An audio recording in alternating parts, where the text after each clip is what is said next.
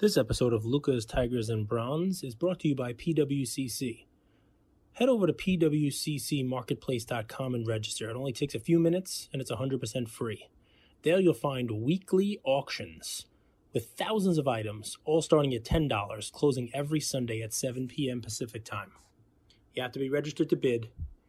They have the most transparent buyer's premium feature in the industry and extended bidding like no other auction house. Give it a try. You might find something you love.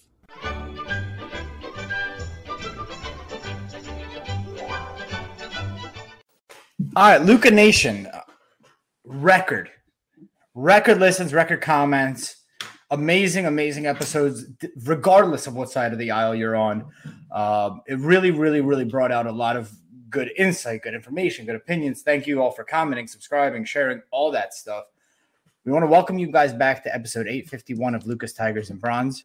We have an amazing guest coming up tomorrow. You're not going to want to miss it. Bookmark it, subscribe. Make sure you get a notification because you're not going to want to miss tomorrow's guest episode with the card father, Rob Barris.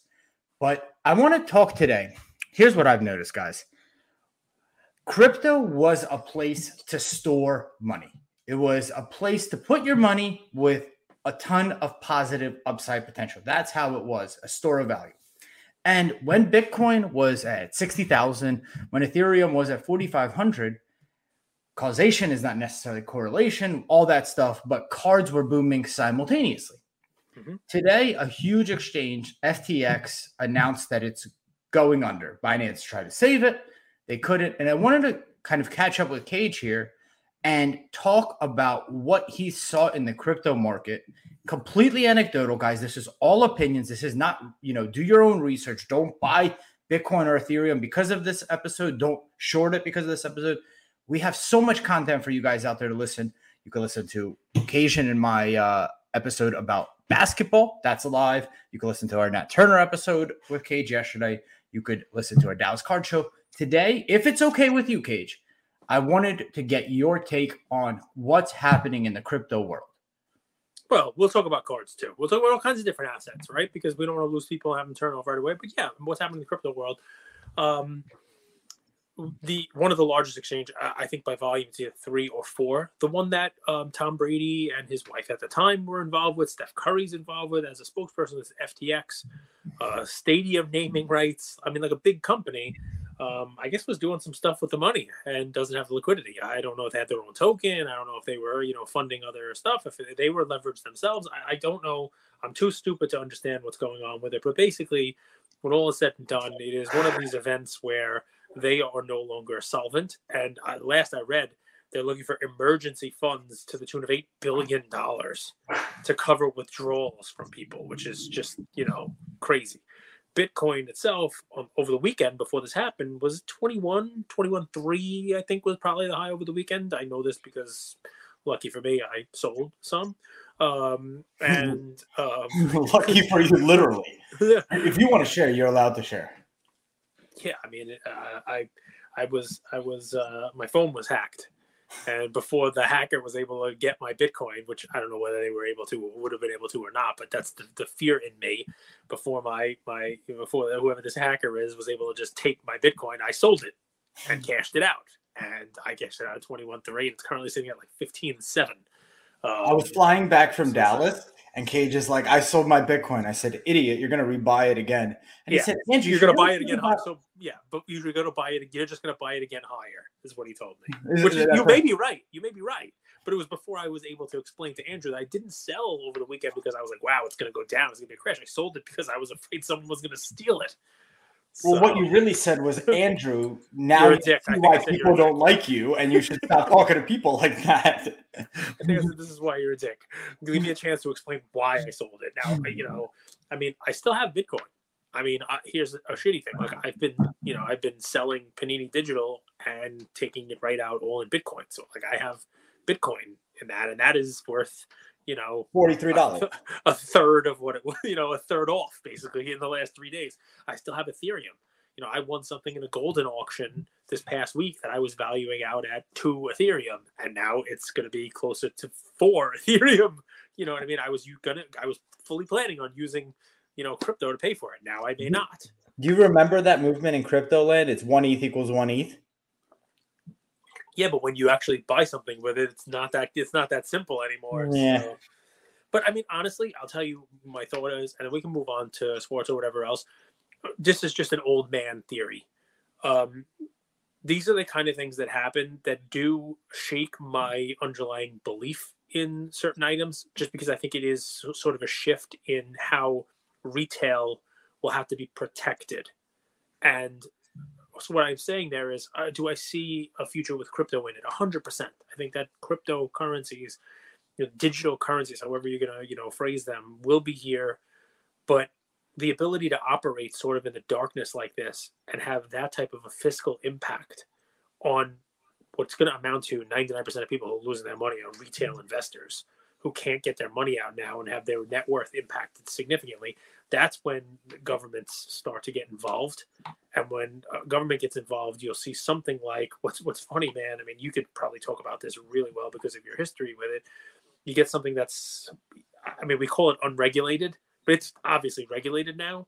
But you'll get something that is more regulated. You'll get something that's sort of like the U.S. cryptocurrency. Like, I don't know what they'll call it. Call it Biden dollar or something like that. You know what I mean?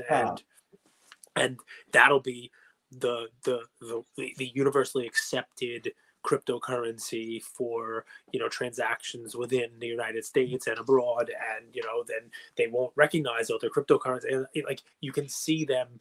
Usually, there's an event like this that spurs regulation, spurs oversight, and you name it. So when there's a mass liquidation event like that, and and it gets sort of mainstream coverage, all these other things that happen, they kind of like, oh wow, I got rugged on an NFT. No one cares. 100 or 200 people lose a couple $1,000s. All right, but it sucks for them. But it's not the impact is not going to be felt the way that something like this would be felt. So the scary thing about that is, I just hung up with a friend. It's like, should we buy some Bitcoin now? And I'm like, there may be a time where 5 years from now, we're like, remember when you had 3 Bitcoin? Remember when you had 4 Bitcoin and you sold it? You could have bought right back in for less at 15 grand, and now it's $200,000. Could that happen? 100%. 100% could happen. But my confidence in that is a lot less than it was a week ago when something like this happens. Not because this shakes the whole thing to a core. I've seen it happen where this is the type of event that it opens the door for regulation. It opens the door for a government to get involved. And if a government's involved, maybe Bitcoin is not the one that survives as the store of wealth or the cryptocurrency that people use. Maybe Ethereum doesn't. Maybe Ripple doesn't. Maybe none of them do. Maybe this new thing that is created with government backing is what takes that place. So we have a really interesting breakdown of our audience. I would say 90% is very intelligent. A lot of them are financial wealth managers, asset managers, along those lines. And they could correct me if I'm wrong, but when Lehman went under, a lot of people that got hurt with that were retirement plans and pension funds. And those pension funds were invested in these mortgage-backed securities, which were just a pool of assets that, all by themselves, shitty loans are really shitty. But if you chop them up and put shitty loans with a little bit of less shitty loans, and then with crappy loans, with okay loans, with good loans, the theory was that they couldn't default. We saw that was not the case. And then what happened was Dodd-Frank came, which was regulation, right? I was thinking Dodd-Frank when I said, hey, this is usually what happens, and then you have regulation. I was thinking exactly that. Okay. There's a funny picture of actually Dodd and Frank. If you guys just search Dodd-Frank and their heads are touching. So I had to do a presentation for Morgan Stanley. It was like my exit interview for my internship. And they're like, pitch us, explain to us like we're stupid what Dodd-Frank is. So I had to explain it. But how is this different, right? You always see bad actors. You always see it's human nature for people to mismanage funds, especially when they get a lot of money. They're like, I'm going to buy the Heat Arena. I'm going to spend on marketing. I'm going to sign Curry. I'm going to sign Brady, Giselle. How is this different from just an isolated event with a poor leadership team who mismanaged their funds? Because it becomes widespread, right? Usually, if it's enough of an impact, it's like an ends justifying the means kind of thing, right? Right. So how is it different? It's not. It's not different. Usually. Is it different because the government came in and saved us, and more than likely it won't come in and save us now? Maybe. I don't know if they will. $8 billion is a lot right? I mean, if you talk about the last like too big to fail, it was like $180 billion, right? When they were like AIG bailout and all that other crazy stuff. Tarp, right? So, yeah. So, I mean, I don't know, man. Listen, training wheels is what the government does, right? They want to make sure that people aren't taken advantage of, but then also they want to make sure that people don't take too many risks. And I mean, what's funny is the lesson to be learned here is, I guess there's greed in a lot of stuff. There's greed in retail, and there's greed in the people at the top of companies as well. And I think what caused the problem here was getting over leveraged. Like a company that was making money was still looking for these outside gains to repay their investors. And when you do that, you take shortcuts. And when you take those shortcuts and they don't work out for you, then you wind up in this type of situation. And that's not just crypto. I mean, that's anything that has flown, has been valued at a high number, has taken in investment, and is looking to come up with outsized gains for its investors. It doesn't always end up with like a huge rug pull like this or a huge, liquidity, whatever. Sometimes it winds up with people having to be fired. Top Shot just had a mass, firing. They're a perfect example of this also, right? They started small, they grew, they got a lot of money, the whole 9 yards. There were probably other entities within the hobby that you can come up with that are potentially going down the same path. I do want to separate Top Shot, which never really had product market fit. It just had a flash in the pan, versus Bitcoin specifically, who's had a Mt. Gox scandal exchange in like 2014-ish. 2017, it rode something similar, and now that's kind of stood the test of time. I do want to make sure we put those in different buckets. Yeah, but I guess I'm just talking about, you say, hey, how's it different, like too big to fail kind of stuff. Like, I guess where I'm going with it is lesson learned, right? Like, just because you don't have a liquidity event or a crash or a rug pull like that, things do get ahead of themselves. Right. And I'm not talking really about Bitcoin per se. I'm talking about FTX, right? And then I'm talking about the players. I'm talking about the companies. And usually it's, my fun saying, right? It's when things are going good, nobody takes a second to think about, all right, at some point it's going to stop and things are going to be bad. Let's prepare for it. Just like when things are going bad, nobody takes a second and looks like, don't worry, it'll be good at some point in time. Like everybody's just liquidating. Everybody's sending 400 cards to them from their PWCC vault right to their auction because they don't want a penny pinch anymore. They just want to buy MJs. So here's what surprises me. The previous low for Ethereum this year was actually $950. Mm-hmm. It's above that with this event. But the previous low with crypto, with Bitcoin, was 18 and change. Yeah. And now it's at 15.9. And I'm surprised that it broke that previous support. Bitcoin broke that previous support, but Ethereum didn't. I find that interesting. All right. I can't give you a reason why. Me neither. I don't know whether or not, that FTX had more Bitcoin on it than Ethereum. I don't know whether Ethereum still has this utility thing going for it with, NFTs.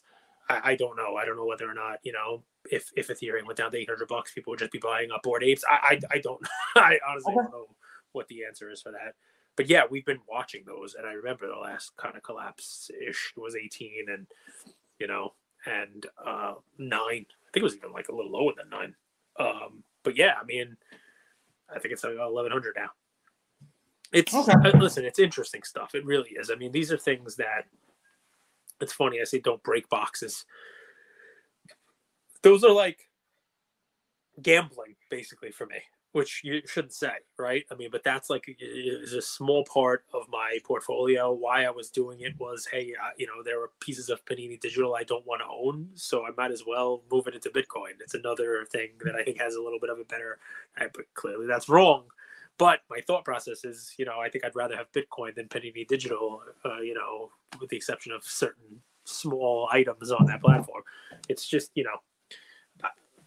this is you've been through these. For me, for a retail investor, it's a scary thing because you'd like to think if you invest in the stock market that there are safeguards. That's what you'd like to think. I don't know that there are. We've seen they're not, but for whatever reason, the old style of doing it, investing in stocks or investing in things that have stood the test of time that are not quote unquote crypto, they seem to provide a little more of a security blanket. They seem to put, you put that under your pillow and you sleep better at night. There's not a lot of people who are sleeping well in the crypto world seeing something like this happen. I'm not sure there's that many people sleeping well in the card world. So let me ask you, Card world too. Hey now. What did you take away from our episode with Rob? Anything stick out that you? We're gonna have the full episode live tomorrow. It's about 50 minutes. Anything today that stuck out to you? Anything that you might want to suggest to people as we enter? Almost like what is the last 6-7 weeks of 2022? Well, that's different. But yeah, what am I thinking? Yeah, everybody should be taking a hard look in the mirror, yourself included, myself included, about your collection, about your role, about what you do here, and whether or not this here is something that you want to be. And what I got from Rob was there are people who are part of the hobby who are not in it just to drain every single penny out of the bottom layer of the pyramid. There are people in the hobby who are, looking to increase the user base and increase that user base's experience within the hobby. People who want to do it the right way. And it got me thinking about, my role in the hobby itself, which I never really had before, podcast. I was just some, schmuck who bought some old cards that are not shiny that you don't like and opened some cards with my son. And, that kind of brought, the whole thing back into the square. The first question I think people have to ask is, what is it you want out of the hobby? Because, if what you want out of the hobby is, to be able to buy something this week and sell it next week or 2 weeks from now at a gain, that might not be there. And it might not be there for a while. It might not be there, until the next one of these huge cycles, which I do believe will come. But it wasn't something that was there. That wasn't the way people in the hobby did business for a decade leading up to this. What if I want to make a 6-figure income, but not necessarily buying and flipping? Is there a way to do that in this space? You tell me. I mean, I would say the answer is yes, because, there are other things to do, not buying and flipping, right? But I mean, is your 6-figure income dependent on the cards themselves, right? I feel like it's dependent on the card market. Okay, so if what you're asking me is, can you do a business within cards? It's harder to make 6 figures when people aren't all making money. Obviously, it's easier out there when there's more people trying to do the flipping. And I know let's take it outside of just you with the 6 figures. Let's talk about people who might be making 6 figures out there or more who are not doing it flipping cards. But how much of that money is dependent on the fact that there are people trying to flip cards, right? So talk about the grading companies that have popped up, right? Talk about people who are making money grading cards.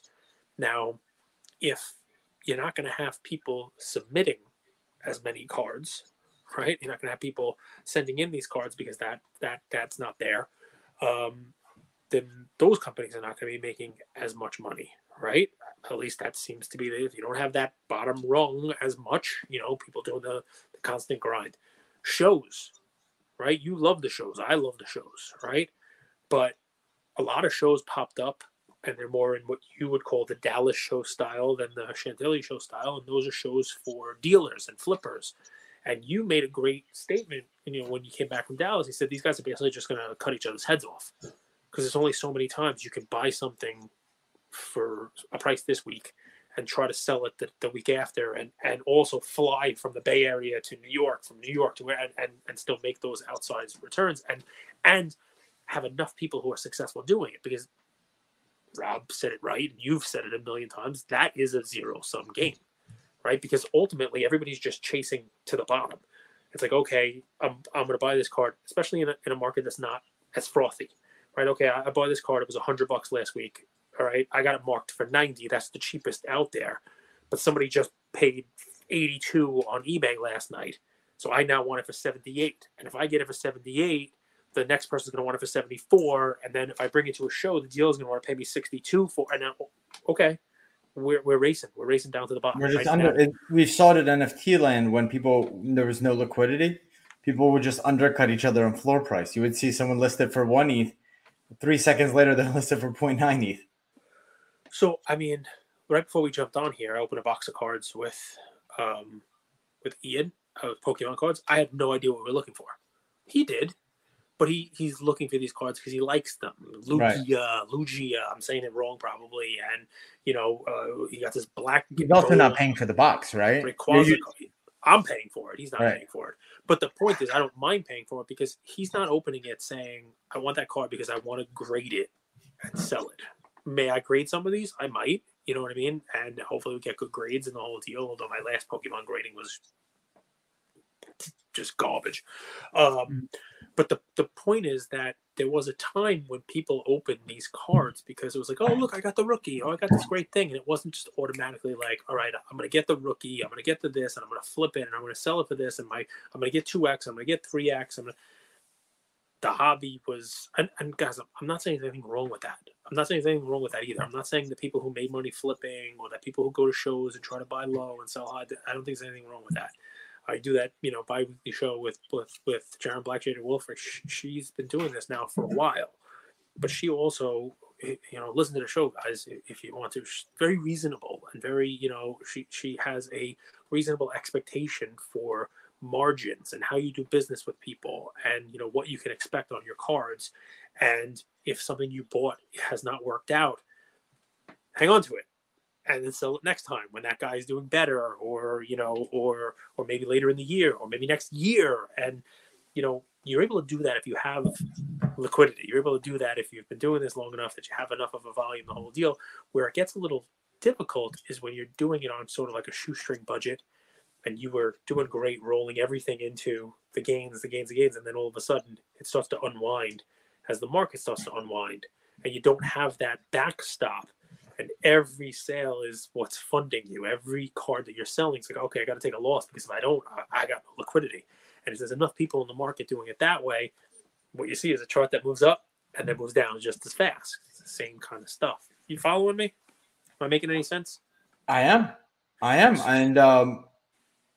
And I loved Rob because Rob basically was telling you how he's doing this for love of the hobby, and that he's somebody who bought a card stock when he was 22 years old, and he didn't buy it because he was looking to flip, cards for 3 times what they were worth a week later. That just didn't exist. That never happened. But he also will tell you there have been cycles like this before: booms, busts, increases.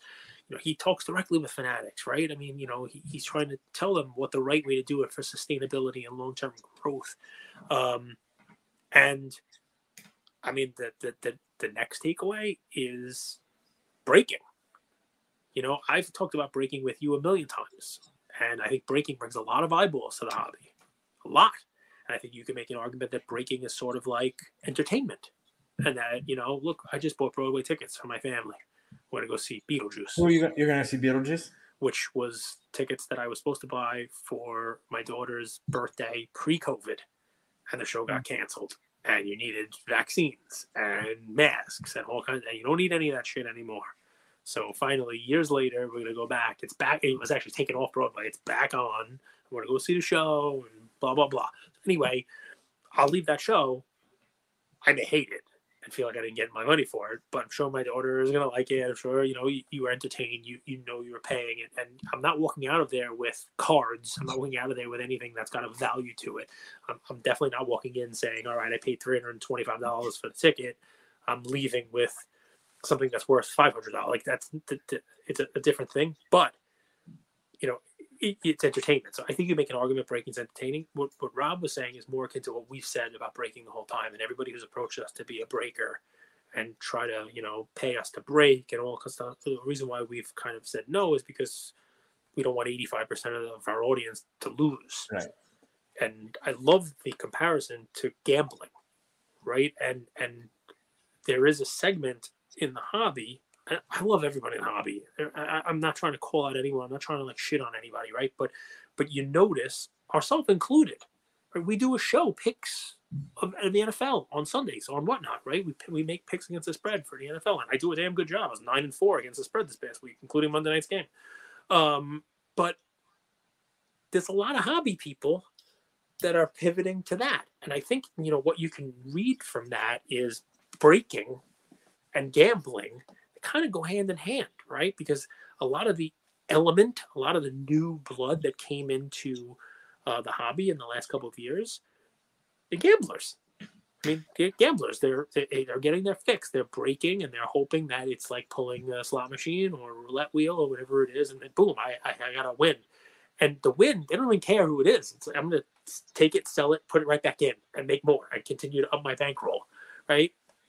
That's a little different. That's a little, crazy little difference of how the hobby has gone, because it used to be, hey, I'm opening a box. I'm looking for Julio Rodriguez because I think in 3 years he's going to be awesome. I put that to the side, right? But now it's, I'm breaking a box. I'm hoping for Red 19 because if Red 19 comes, I can open up more boxes. Like, you don't even care who the player. Oh, who's the big player that's gonna get me the most money? It's not. You're not looking for the guy you're a fan of. You're looking for the guy who you can sell for the most money, so that you can gamble more.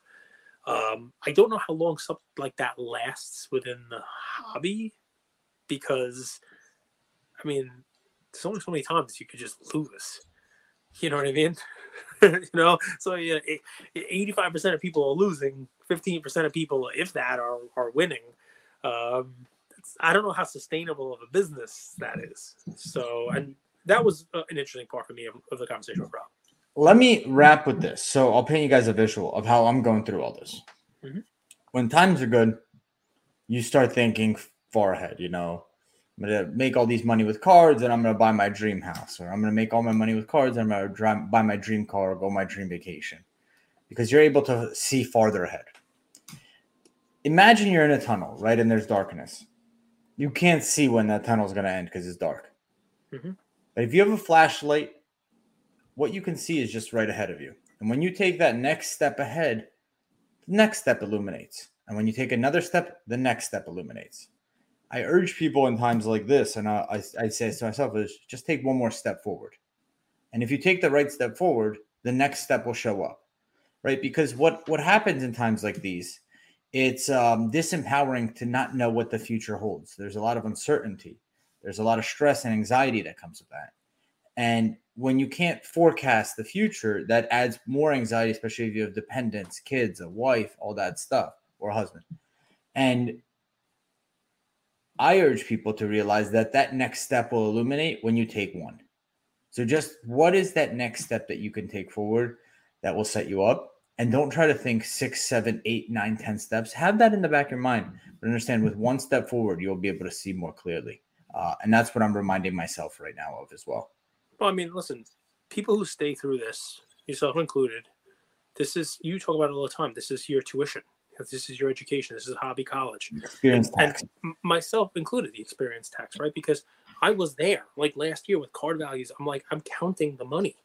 But it's not money. You know what I mean? It's like you don't count the money. Don't count unrealized gains. Don't count that money, right? Like until you take it off the table, you can't count that money, right? Don't count the money. And it's hard for us to take money off the table, especially when you go through it. When it's going good, you're like, you don't know the right time. You remember my buddy Brof?